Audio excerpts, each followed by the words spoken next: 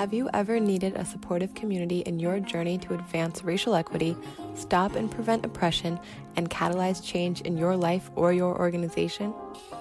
Join us in our online community at intentionallyact.com. As James Baldwin wrote, "Not everything that is faced can be changed, but nothing can be changed until it's faced." Join us online to confront the challenging questions and situations in your journey to advance racial equity as we build community to offer professional, personal, and organizational development, skills, and knowledge. Hello, everyone. This is Dr. Atia Martin.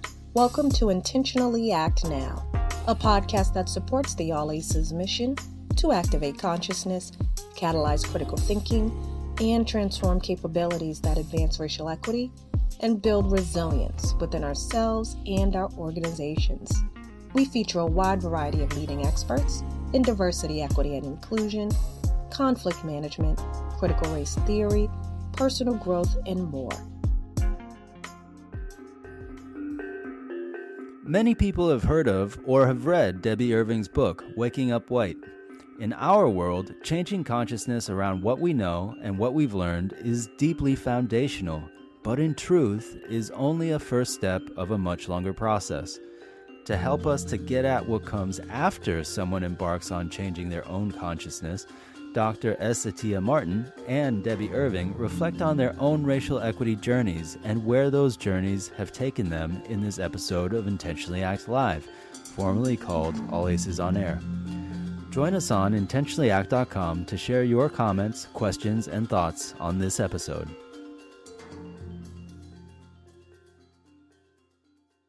Good morning and welcome to the Labor Day edition of All Aces on Air. My name is Dr. Atia Martin. I'm the CEO and founder of All Aces, Inc. And I am very excited to have my good friend and colleague, Debbie Irving. One of the things that we usually do is we kind of do the intro to the guest that talks about their long, illustrious career. And what I would like to do is start from a place of just the fact that I know you as a human being, and I appreciate you. I remember I was the Chief Resilience Officer. It was probably my first month on the job, and I had just finished reading your book, Waking Up White. And I was like, who is this woman who wrote this book, revealing some of the inner thoughts, that kind of inner monologue, and that many of us don't have insight into just in general for ourselves. But then on top of that, brought this level of honesty about what you were struggling with, right? And I was like, I need to know who this woman is. So I just reached out as I do. And someone from your team responded back, scheduled a call for us. We were on the call way longer than we were supposed to be. And it's just been a pleasure to know you ever since.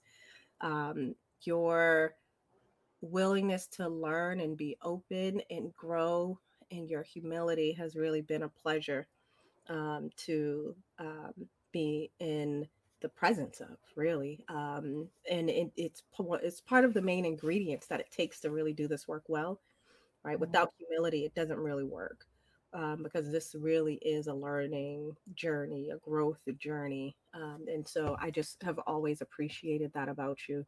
And I get to brag about that in front of everybody that have you here.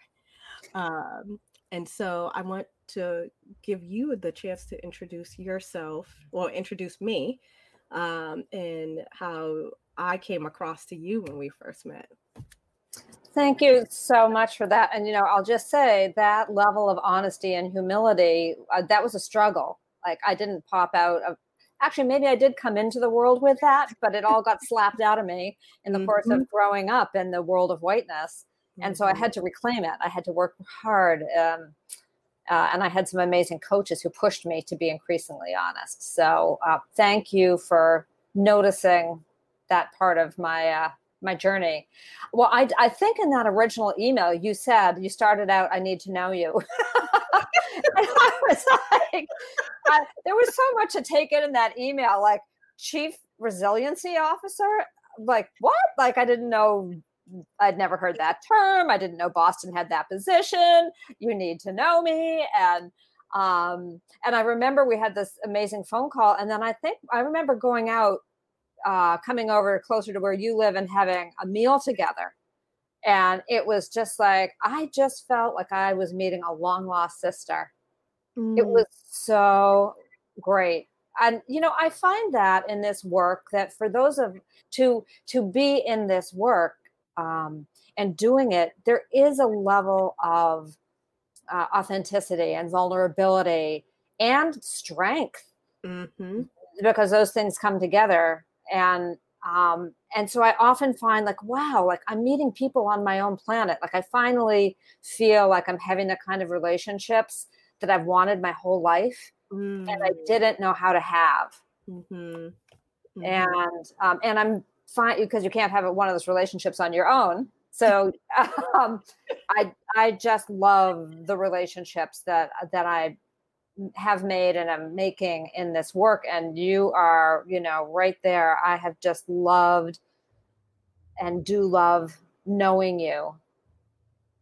And, and you bring a perspective that I will never have, as a Black woman.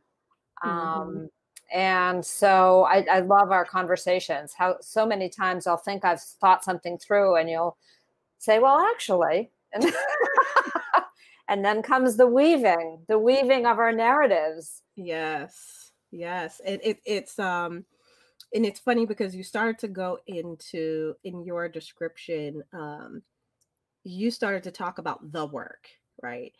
And one of the things I find fascinating is we use that term a lot. Folks throw it around. People need to do the work. White people need to do the work.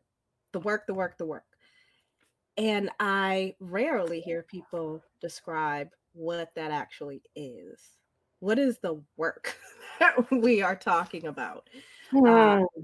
Because, probably about 3 months ago, we put together this spectrum. So we already had a diversity, inclusion, and equity transformation or diet framework, and it was focused on organizations. And then we realized we do a lot around organizational development and personal and professional development when we're working with organizations, and that we needed a spectrum for people.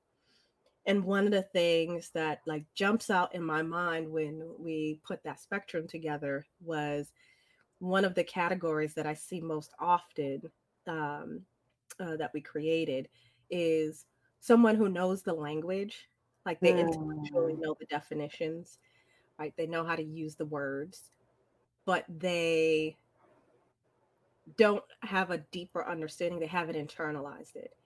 And so they think that advancing racial equity is about policing language.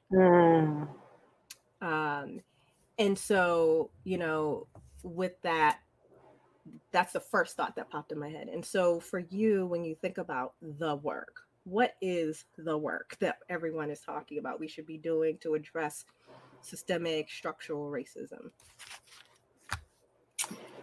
Well, if we think of a family, if we're a family, maybe the human family, the Massachusetts family, the United States family, how are we dysfunctional? And how do I contribute to that dysfunction? And where did that dysfunction come from? So I have to figure out what is my role in this.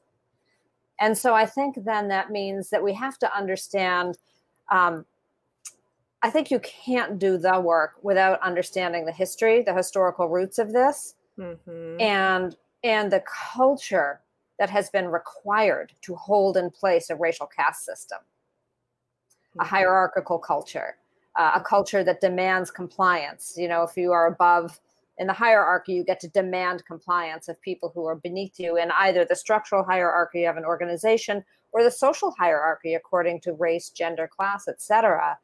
And so doing the work includes understanding, not just the history and sort of the analysis of how all these hierarchies work. It requires understanding the social dynamics that all that context creates. So that an example is that I as a white person in the hierarchy was taught to not see or talk about race, for instance, which means that my contribution is if you don't talk about something, you stay ignorant about it. You don't understand it. And if you're higher in the social hierarchy, if I'm not talking about it, there's no room for people in the racial caste system, quote unquote, below me, using caste language to talk. Because if I can't talk about it and you and I are colleagues, you can't talk about it because I don't know how to talk about it, because something you say might upset me. But there's this compliance now. We're not supposed to talk about it. That's rude. That's racist. And so I think understanding how I can maybe still contribute to those dynamics by silencing. Do I silence you because I won't talk about it? Do I silence you because I talk on and on and on, which I'm kind of doing right now, and, crowd out? And everybody has their own social location in that bigger context. So we all have work to do. Owning my piece of the work, not being afraid to own my piece of the work. So that actually brings up an interesting point that brings me back to this weekend. So I was doing a lot of writing this weekend. And part of doing a lot of writing is also doing a lot of reading, revisiting readings that we've flagged and marked to come back to. And one of the ones that jumped out at me was I went back to Leon Festinger's his paper he wrote on cognitive dissonance, but also his book he wrote before the full paper, that particular paper came out, on a theory of cognitive dissonance. And what you describe as kind of the work that we need to do is basically a lot of the language that he used to discuss how cognitive dissonance works, right? That we have these ideas about who we are and how we're supposed to be in the world. We have these ideas and we are comfortable, right? Because these ideas flow and we are navigating through the world in a way where we generally tend to avoid anything that communicates something different to us about who we are in the world and what we believe. And that there's actually this pattern that emerges, that it is not, we will not seek out information that's different from what we believe unless we have such a huge magnitude of dissonance that it's almost like we have to. It's just too uncomfortable that we're sitting in that much disconnect between who we think we are and what we thought we believed and what we have just been exposed to. And I bring that up because it's the pattern that I see. Robin DiAngelo wrote her paper and then later her book, White Fragility. And it was very revolutionary for a lot of folks. And really it's because it gave us language to talk about a phenomenon. And as I revisited her paper too, as I was going through my stuff, and what I realized, the pattern of how she lays out the way that white people react to being confronted with the existence of racism, and that they too could be a part of it, is actually aligned with how people react to cognitive dissonance, right? Like that's what we're talking about. And it's within the context of race and racism, right? So Leon was not thinking about race and racism, although there's a little part of his book where he actually does talk about, exposure to different groups and how sometimes being forced to behave in certain ways will influence how we think about things. However, that was not his intention of writing the book. And so as we think about the work and the challenges of doing the work, and as we think about what President Trump issued at the end of last week, this idea that we should not be doing these trainings on, they refer to them as racial sensitivity trainings, which I don't think anyone calls it that anymore, but whatever. Or that's what we're doing. And really, there was this intense focus on, confronting white people with the idea that they're part of a structure of racism and that they contribute to it remaining and growing and evolving in this society. The other thing they said they don't want people to learn about is critical race theory. And so you shared that article with me, and then my team shared it with me as well, folks from Team All Aces. And I thought, you know what? Let's talk about it, right? What was your initial reaction when you read that article?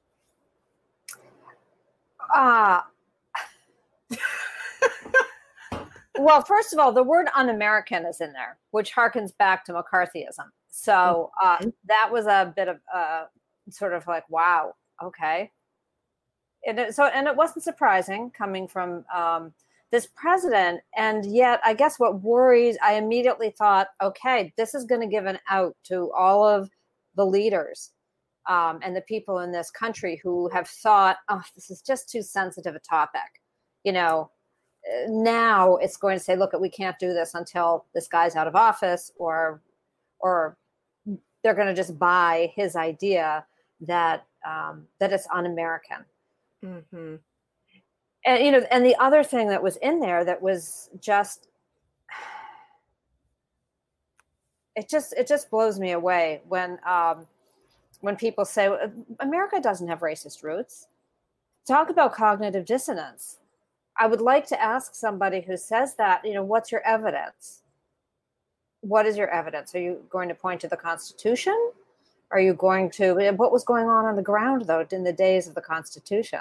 Mm-hmm. How do you not call invading an entire continent where people had been successfully, happily thriving for thousands of years, and now you call it a discovery? How do you not call that racism?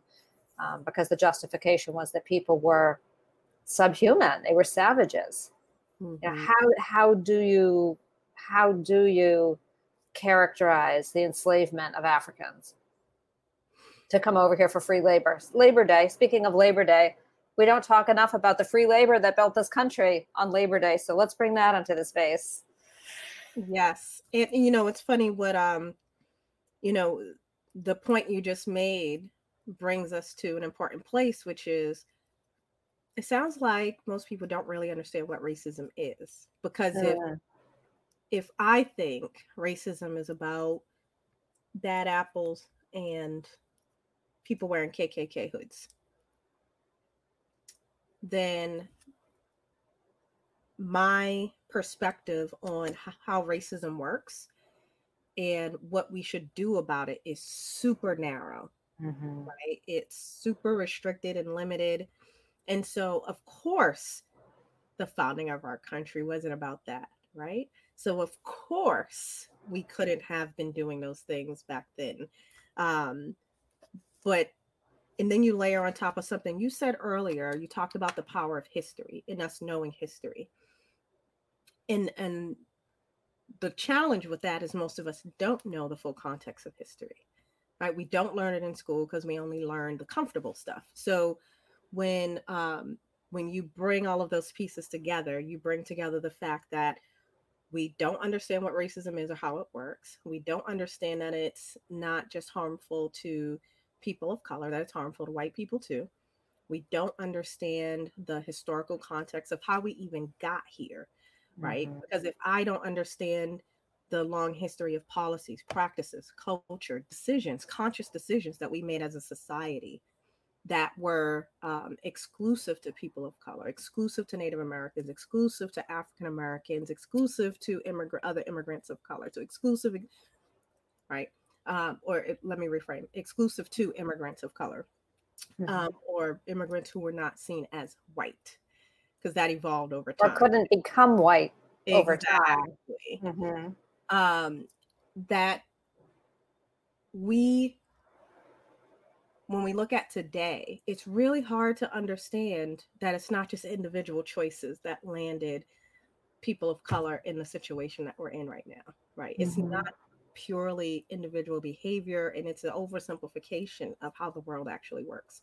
So all of that said, it brings me to this place of, well, with that, in absence of knowing those things, right, it makes sense that people would have certain kinds of defenses and responses. And in fact, they're predictable, right? There's nothing anyone is saying in defense of this position about, America does not have its roots in racism, and in creating these hierarchies, to use your language, and to use it, Isabel, what's her last name? Isabel Wilkerson. Thank you. Isabel Wilkerson's language, kind of the caste system of America. We're here now. We've created this. And so now you have the federal government saying, we don't want, or let me reframe, we have the president of the United States saying, we don't want the federal government to be learning these things. If you could have a conversation with President Trump right now, I know this is scary, I'm going into weird territory. Oh, I fantasized about it many times, Dr. Martin. Oh, well then go. Tell me, what was the result of your fantasy? Well, a lot of, I think that I would want to ask questions. Okay, like what? Well, tell me more about your decision to withdraw any support for racial sensitivity training in the federal government. And the answer would be, well, it's ridiculous. There's no racism. We're just causing problems, and it doesn't exist. So it's a waste of time. White privilege doesn't exist. It's a waste of time. He did call out white privilege specifically. Mm-hmm. And I think I would just say, what is your evidence? What is your evidence that we're not a racist country? Just as I stated earlier, and I don't think I'd get very far. I don't think so. I think there's actually, this is going to sound like I'm trying to get out of this question. And I think there are some dots to connect that are really important in what you've already talked about. One of them is cognitive dissonance, and the other is oversimplification. Mm-hmm. Because what you're talking about is patterns that we see, certainly of white people.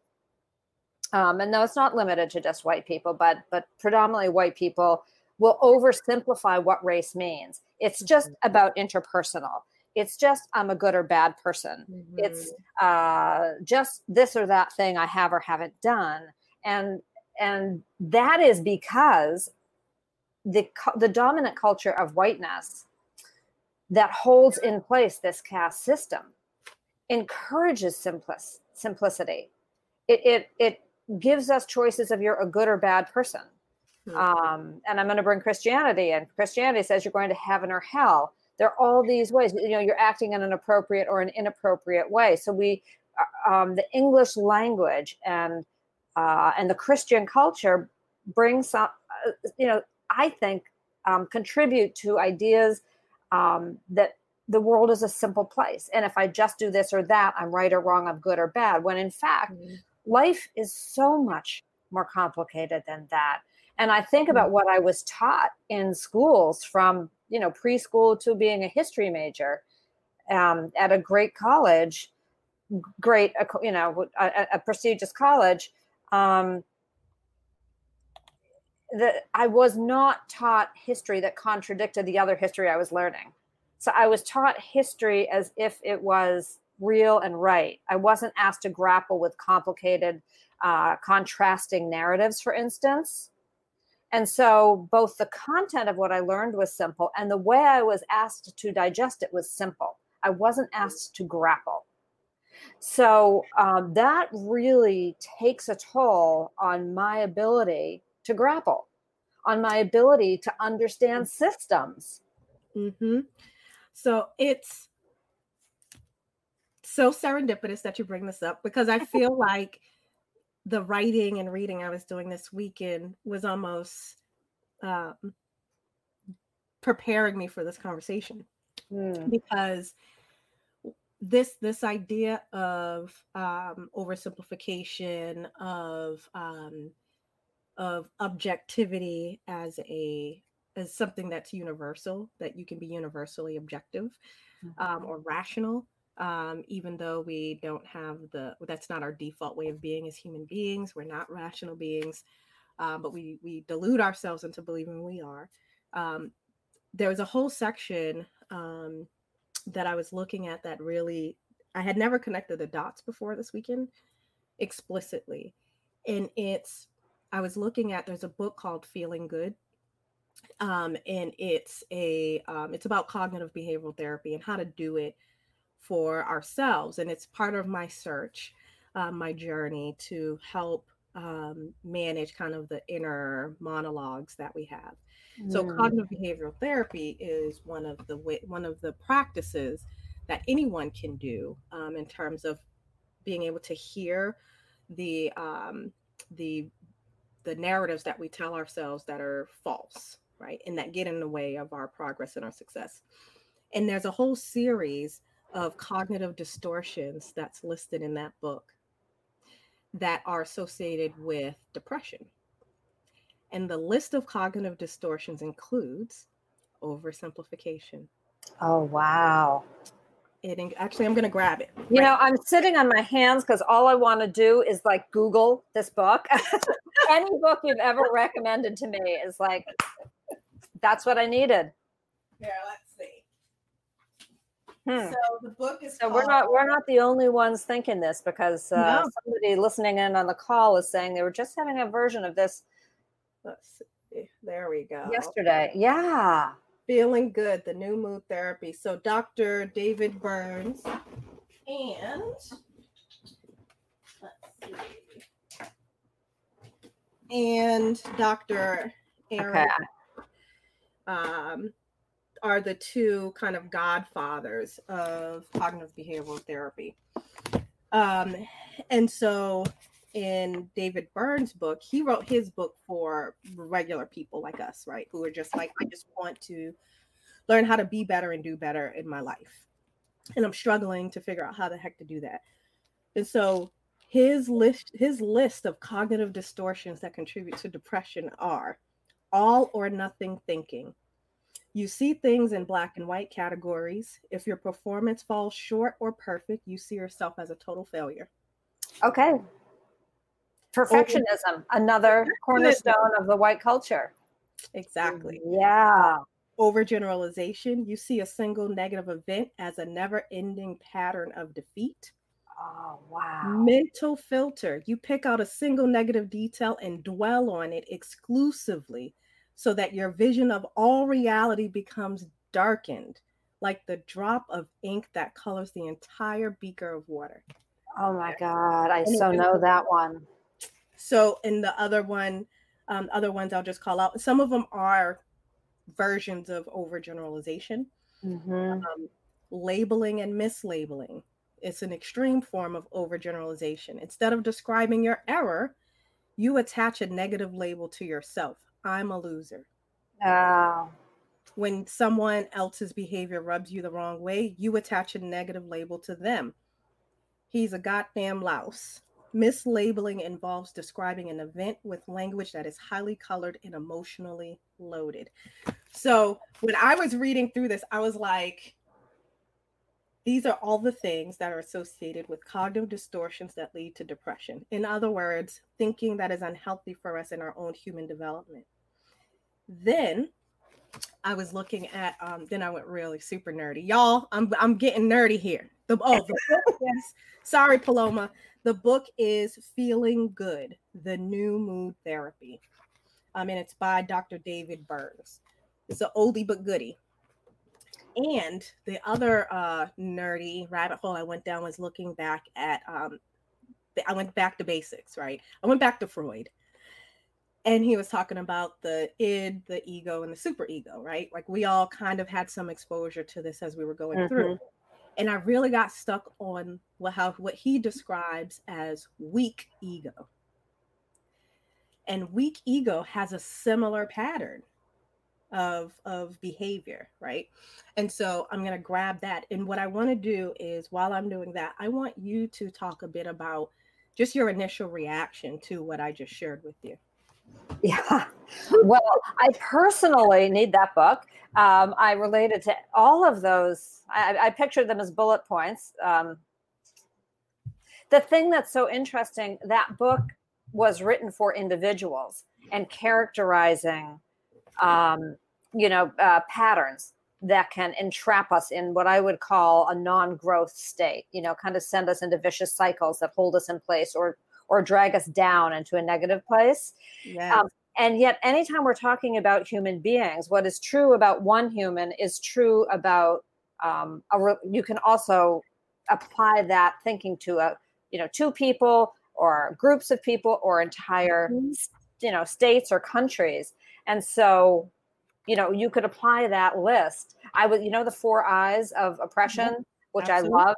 Okay, intra, for people who don't know, the intrapersonal, what's going on inside me.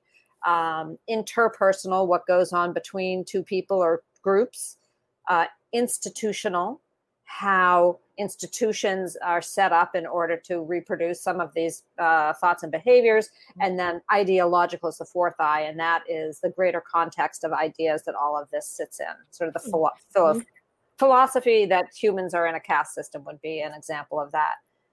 I think it would be really cool, Dr. Martin, to take that list that you just made and run it through the 4 eyes. How does it show up in intra? Because you're just describing how it shows up intrapersonally. Yes. How does that look at each of the levels of the 4 eyes would be a really interesting exercise / handout. Yes. So actually, it's funny because I'm revealing a lot here, y'all. So Tell me you've already done that. I'm working on a book. And we've talked about this before, and I had made a bunch of progress, and then I paused because of coronavirus. The reason for everything, but I refuse to let coronavirus get in the way of what I already started. So that's actually one of the ways I was thinking about how do you help us? How do we help each other better understand these issues? And so the idea of, well, how do the way that these cognitive distortions, which aren't just limited to how David Burns lays it out, you'll also see it if you look up logical fallacies, you'll see a similar list of ways of thinking, the flawed ways of thinking about the world that are just not true, that people use in arguments, that people use in discussions. And so what David Burns pulled out really is part of a larger pattern of flawed thinking that is identified on the critical thinking side of the house. So he's looking at it from the psychological perspective, but in the critical thinking research, it's very clear. They're like, yeah, you should never take these approaches for complicated things, and life is complicated, especially people. Now, I promised that I would come back to this idea of the ego and how Freud talked about weak ego versus strong ego, because it has some parallels here. And I forgot I wrote this up in one of my old notebooks, which is why it's great to journal, y'all. Critical reflection is key. And so one of them was impulsive or immediate behavior. These are signs of a weak ego. And just to be clear, right? The ego, once it's developed, can evolve over our lifetime. It's just like the brain, right?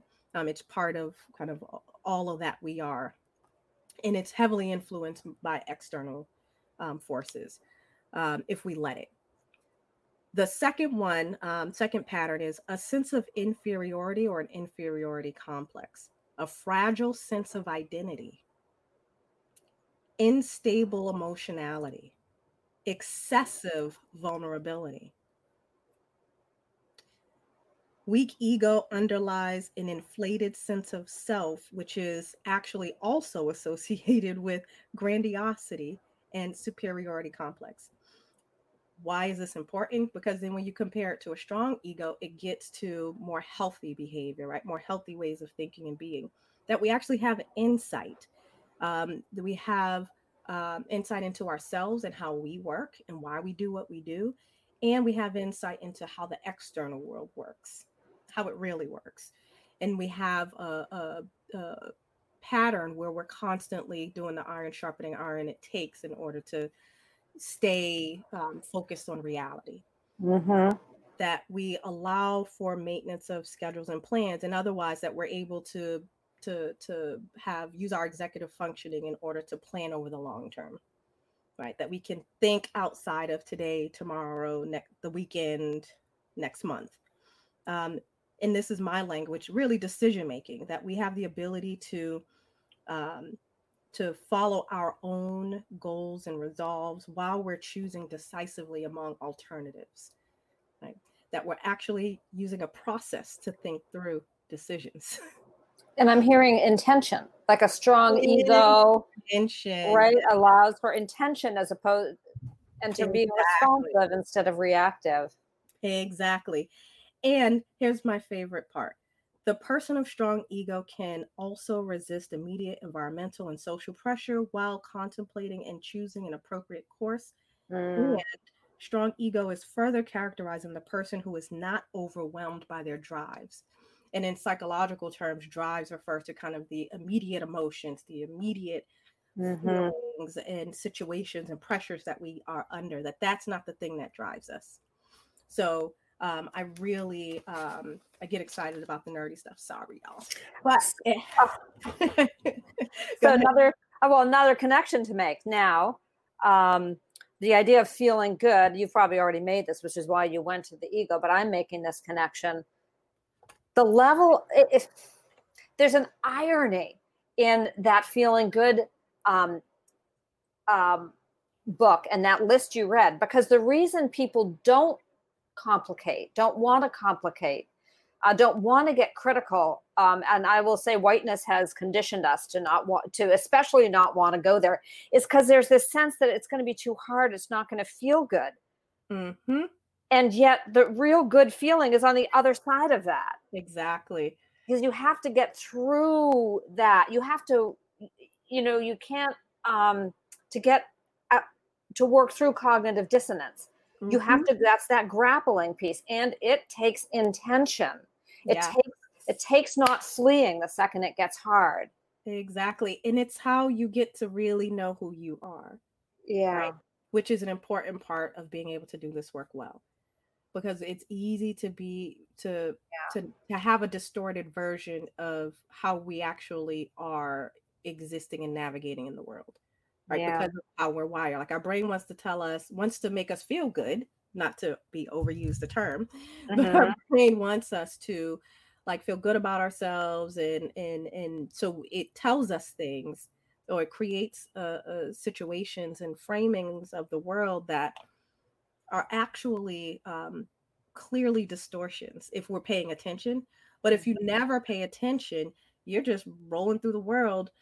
And what it does is it makes us think and feel like we're perfect. And none of us is perfect, right? But we immediately get defensive when we get called out on things. So when we talk about white fragility, I want to be explicit. To your point, you kind of hit this, and I want to be explicit about this, is that it's not just white people that struggle with these issues, right? That all of us have been infected with these ideas about who white people are, who people of color are, how we're supposed to be in the world, what we should expect from each other. And all of those, that whole infection that all of us we all have, actually influences everything, because we're constantly bombarded with them. It's not like, we got exposed to it that one time. Every day we are reminded white people are supposed to be this way and treated this way, and people of color are supposed to be this way, especially Black people, right? And so how those ideas permeate through all of us shows up in different ways. Right. So for me as a Black woman, I had to unlearn a lot of unhealthy behaviors. Right. So, you're constantly encouraged to be more professional. Right. And someone else has defined that for us, which really is about getting closer to whiteness.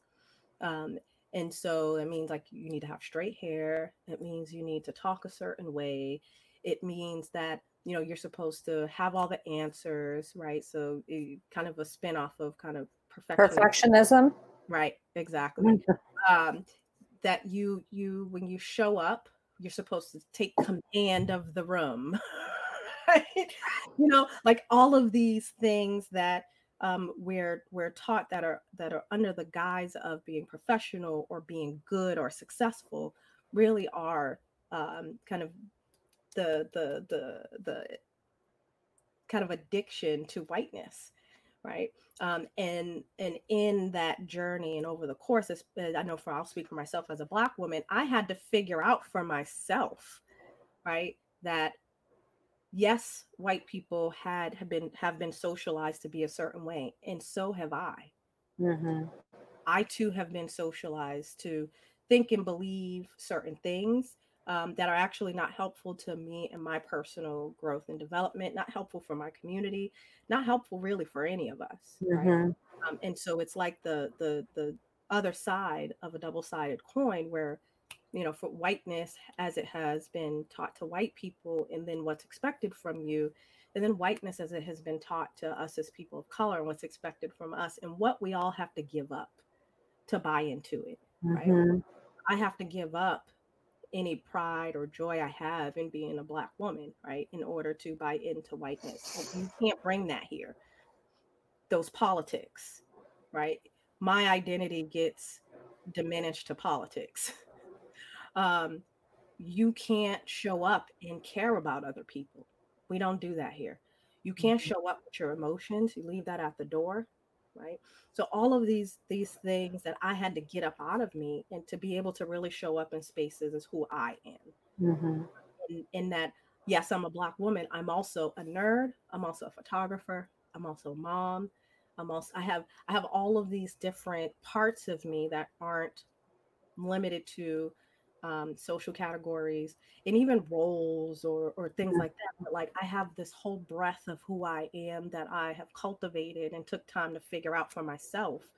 That if I had have continued to buy into whiteness in the ways that I had, and I probably wasn't even that extreme of a case, because I had been reading uh, books since I was a kid about racism and the stuff and like all that stuff. Like so in some ways I wasn't even that extreme, but I had a lot of work to do in order, once I started to see that pattern of behavior Mm-hmm. that was showing up, right? Because a lot had been done to you, A lot had been done to me for me as it was to all of us, to me. Exactly. And so there's a journey, and there's a great metaphor about kind of Americans uh kind of wanting to skip from act one, like if we're using a play as an analogy, metaphor, whatever, sorry. But if we're saying that, it's like, more like a simile now, that it's like, act one, right, which is the setup, character development, like you get to know who these people are. And then act two is supposed to be the struggle, right? It's like exactly what you were talking about, the wrestling with the ideas and the who am I and what am I going to do and all these things. And then act three is the resolution, right, where we've landed in a place where this is who we're going to be. This is the decisions that we ended up making, and I might have won or lost, but I did something. And so for us in this journey of how do we advance racial equity for ourselves and our own lives as individuals, but also when we show up in institutions and organizations, that act two, we can't skip it. And that's what everyone's trying to do. Organizations are trying to skip it. Well, we just want to have a conversation, and then by virtue of having a conversation, we automatically jump to resolution. Mm-hmm. No, you have to struggle to figure out who you are collectively, what you believe in, how you're going to hold each other accountable to what you believe in, the whole range of the journey. It's hard, but it's also an important part of our development. And in human beings. And that's what racism and oppression takes away from us, right? It takes Mm-hmm. away our ability to not just decide for ourselves who we want to be. Sometimes we don't even realize that who we Mm-hmm. are has been molded and shaped by all of these external forces and pressures. And so in absence of that, we can literally be born and leave this earth and not have had that journey of really knowing, getting to know who we really are Mm-hmm. outside of what the limited, narrow social expectations that have been placed on us are. So that said, I wanted to come back to you and just be quiet for a moment because I've taken up a lot of space just then.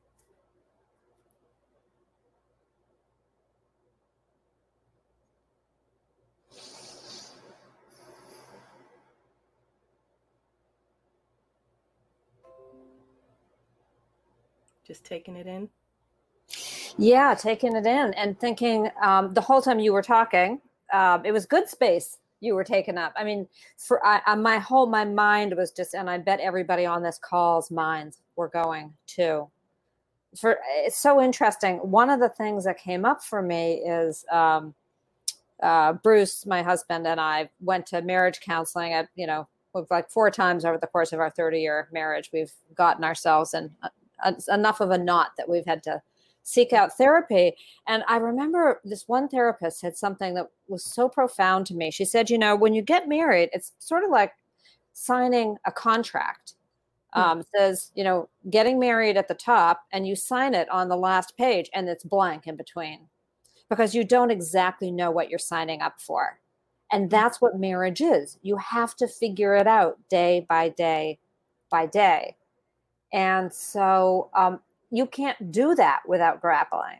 Mm-hmm. You can't do that without getting to know what each of your needs and wants are and communicating about them so that you figure out what your couple wants and needs are. Mm-hmm. And I think there's a metaphor there. I think that there's an indigenous proverb that says, I don't know where we're going. I've just agreed to go. Mm. And it's so, I love it. And Dr. Martin Luther King also has something about the first step, even if you don't know. Do you know that quote? I can't recite it, but it's something I'm about. not going to be able to recite it, but there's a number of quotes that really get us to the place where it's like, you just have to take the first step, and that none of us are ready. No one's ever ready. And so you just have to do it. Faith is the willingness to take the first step, even when you don't know where it's going to lead. So, and this couldn't be more counter to whiteness, because whiteness wants agendas and timelines and contracts, and it wants to lock us in to what the goal we're setting and how we're going to get there. And in fact, that it just denies the humanity, the organicness of relationship. And I know all ACEs, what are you, play? What's that word that you have that's about play? Play space, or say that one more. There's something about play. At all ACEs, you have something written right into the tenets of who you are as an organization, like something about play. Oh, collective care? No, it may be, but there's the word play. I remember seeing the word play and going, oh, that's so Dr. Martin. I love that. It's just the creativeness. Yes. So when we lock ourselves into rigid timelines, and I know we have to think about budgets, but all this rigidity, and we expect the process to be linear.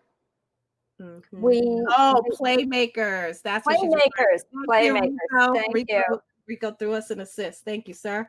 Yeah. So when I read that word playmakers, when you were designing all your language in your organization, I thought, well, that's such a great word, because there should be a playfulness to life. We human beings, we are creative, and there's great joy and play in creating, even around a chief resiliency officer, even around really, really difficult circumstances. Because when we bring 100% of ourselves, then we are bringing our play and our creativity. And that's where the juice is, I think, in terms of solving problems And again, that, it doesn't always look pretty. It can, that's why it's not linear. That's why it's not linear. Because you go, whoop, but now we have to circle back and figure that piece out again. I thought we figured it out, but whoops, we have to do it again. Yes. I don't know how I got on that tangent. No, that was good. That was good. And actually, we have about just about 5 minutes left in our time together. Time flies. And so I wanted to make sure that we landed with clarity on action, right? Because oftentimes we have these conversations and we talk about the problems and the struggles and those pieces, and then it's okay, but what do we do, right? So what is it that you would recommend? So the two parts, actually. What is it that you would recommend people do? And what have you been working on recently that you think will help people be able to take action? Well, actually, one of the things I've been working on is I'm going to put out an announcement about it later today. It's the 21-day challenge that Dr. Eddie Moore Jr. and I started years ago, and now some other people have come on board. We've collaborated with this really cool company called Pro Habits, and it's going to be on my Facebook page, Instagram, Twitter, LinkedIn. I'll send out an email about it.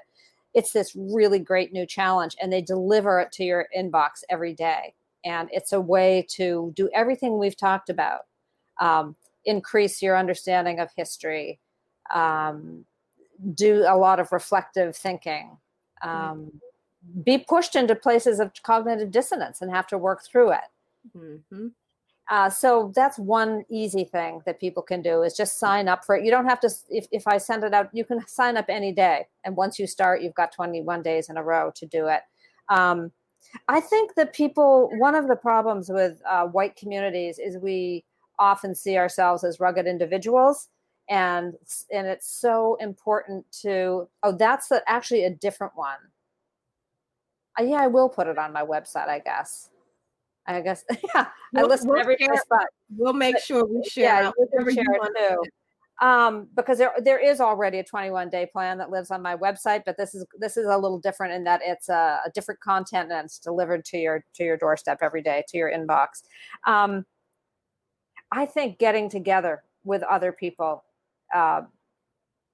whether that's an organization that's actively involved in some form of social racial justice, because it's all connected, in your workplace, in your town, at your child's school, that's definitely important. But working with people, working in coalition. And yet I know I am sort of the poster child for just jumping into action. I tried to get to chapter 3 before I did chapter 2. So that's where my white saviorism came in. It is really important to get to know ourselves better. And whether that's through a book that has nothing to do about racism, but is really pushing us to understand our own inner workings, or it's a book about racism. I mean, if you're not already a lifelong learner, becoming a lifelong learner, committing to be a lifelong learner, I think that's what we can do. And just to be wary of what whiteness will encourage us. We don't have time to join another group.